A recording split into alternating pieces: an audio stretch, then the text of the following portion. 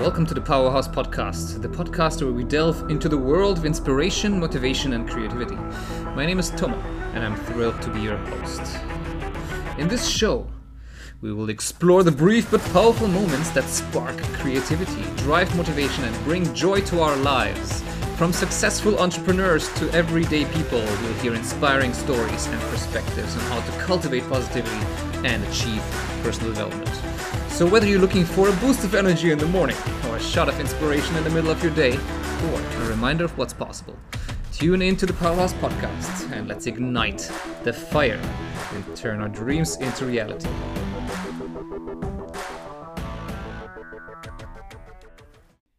What's up, you guys, and welcome back to a new episode on the Powerhouse Podcast. Now, this episode is especially fantastic because we'll be talking about something that will be quite hilarious. And not only that, but also entertaining and also a little bit mind-boggling. And so I'll introduce it to you straight up, and then I'll try to convince you of why that's important and how that's going to actually make your life a lot better. The concept that we're talking about today is that you shouldn't listen to your own mind regardless of what it tells you. That's right, I'll repeat that again very slowly. Yes, whatever your mind tells you, do not listen to it. Right, let's get into it, shall we? So first things, where does this idea come from? A little story here. A couple of years ago, I read this book called The Surrender Experiment, which basically talks about a fantastic guy. His name is Michael Singer. Lived in Florida, and he basically, in his early 20s, he thought that he didn't want anything to do with the world. He didn't like the world, and so he was like, let me go and just meditate in my van in the middle of the forest, and let me just, detach. I will just meditate until I find complete bliss.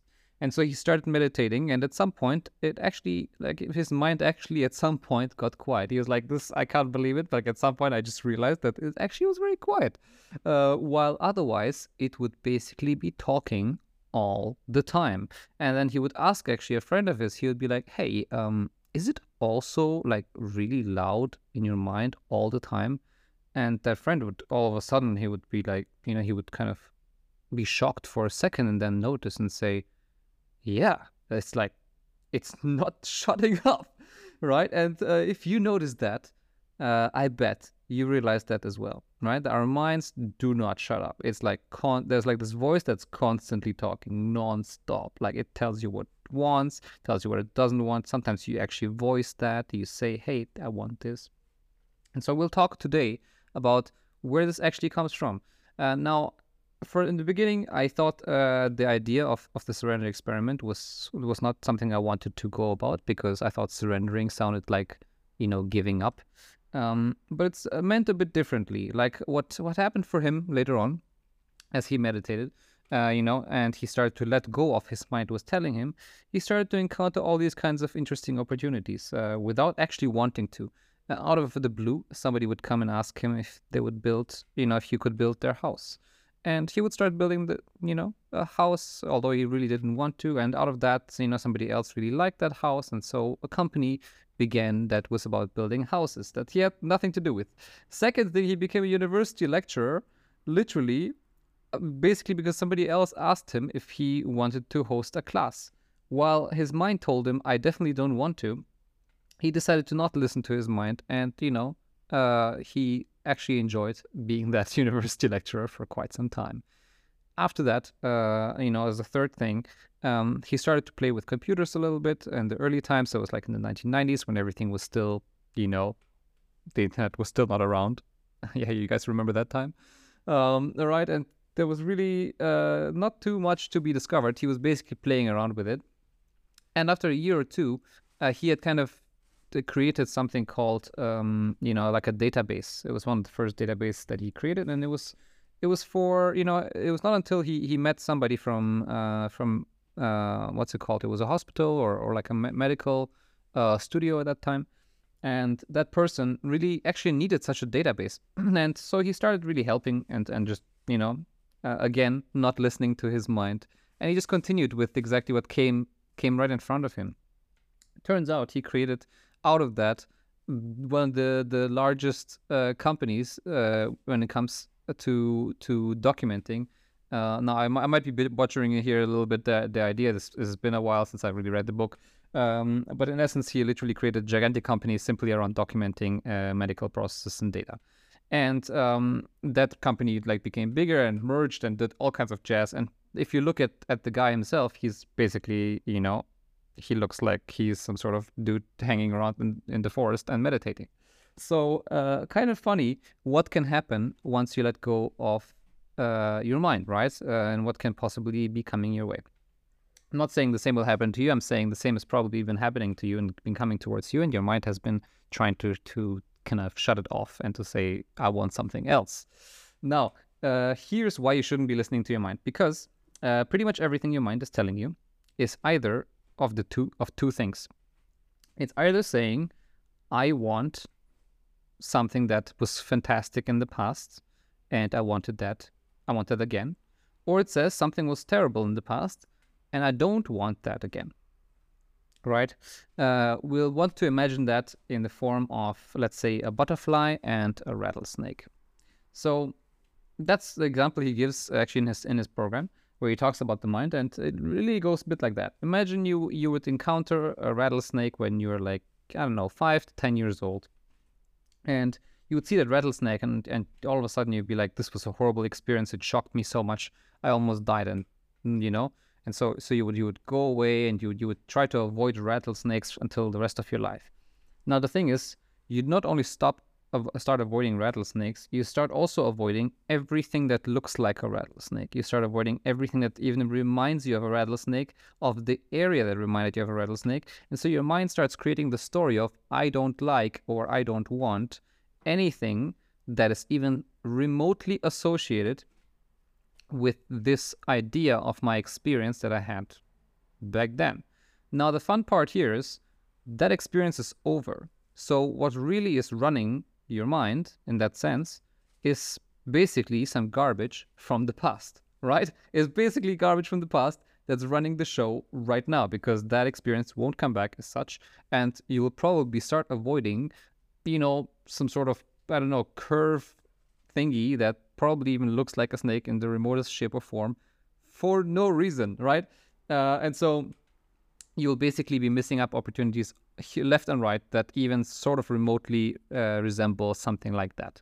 Now, second thing that can happen, for example, a butterfly, right? And so you would have, for example, you would imagine you were 5, 10 years old, and a butterfly would land on your finger and it was so beautiful, and you would really feel like this was such a great experience, and you would really appreciate it. You'd appreciate it so much that you want it again. And so because you want it again, you'd cling to it. Now, obviously, the butterfly would fly away, and so that moment was gone. But your mind would kind of create this image again, right? Your mind imagine it like an empty computer screen and with a projector, and imagine on that projector, on that screen, the butterfly image would be, basically stuck to it. And everything that you see from there would be like, you would try to kind of recreate this experience because it was so good. And so literally, you would find yourself trying to saying, hey, I really like butterflies, right? I want to experience more butterflies. And you would ask yourself, why do you want to experience more butterflies? Oh, because there was one event that felt really great. And now everything that may potentially get you in the same area or idea or whatever would basically be something that you try to recreate again, right?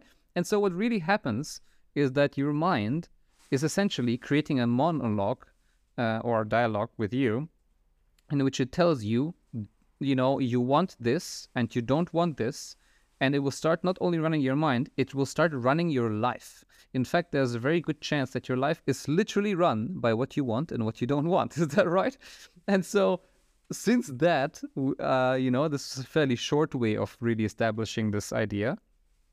But if you want to give this a try, there's a fun way of how you can go about this.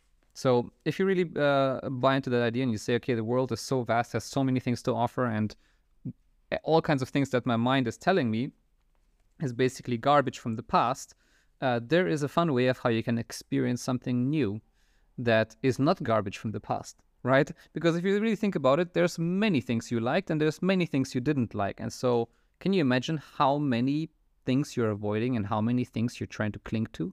Oh my God, so many.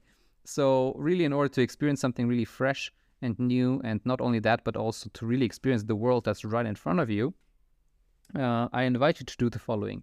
First of all, whenever you hear your mind saying something, just don't listen to it. I know it might be first difficult at first because you're like, how do I ignore this one? This guy's really loud.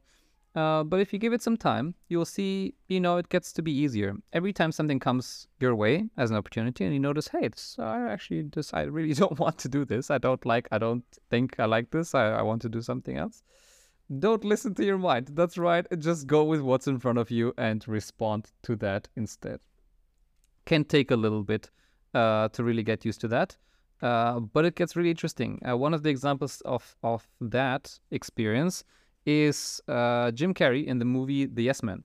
I'm not sure if you watched it. The movie basically shows this pretense of the guy who's incredibly miserable in his life, and he doesn't know where it's coming from. He is basically feeling that everyone else is responsible for it, and nothing in his life is new.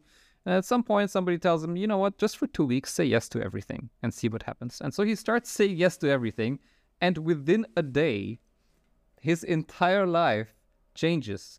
Like, he falls in love, his job basically gets fired from his job, he gets a new job, he does some sort of weird road trip, meets the most ridiculous kind of people. Very recommended movie. It's fantastic. And something you can see what can happen when you don't listen to your mind for just a little while. So I hope this was an intriguing one. And in case you want to go deeper into this, I invite you to get yourself the book, The Surrender Experiment. It's absolutely worth your while.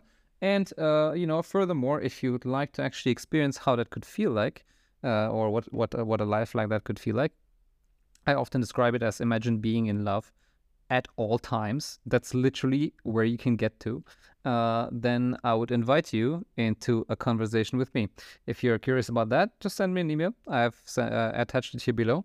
And if that's not all, then I hope you will listen to your mind this time and go with what it's saying. So enjoy this week, you guys. I'll see you on the next show.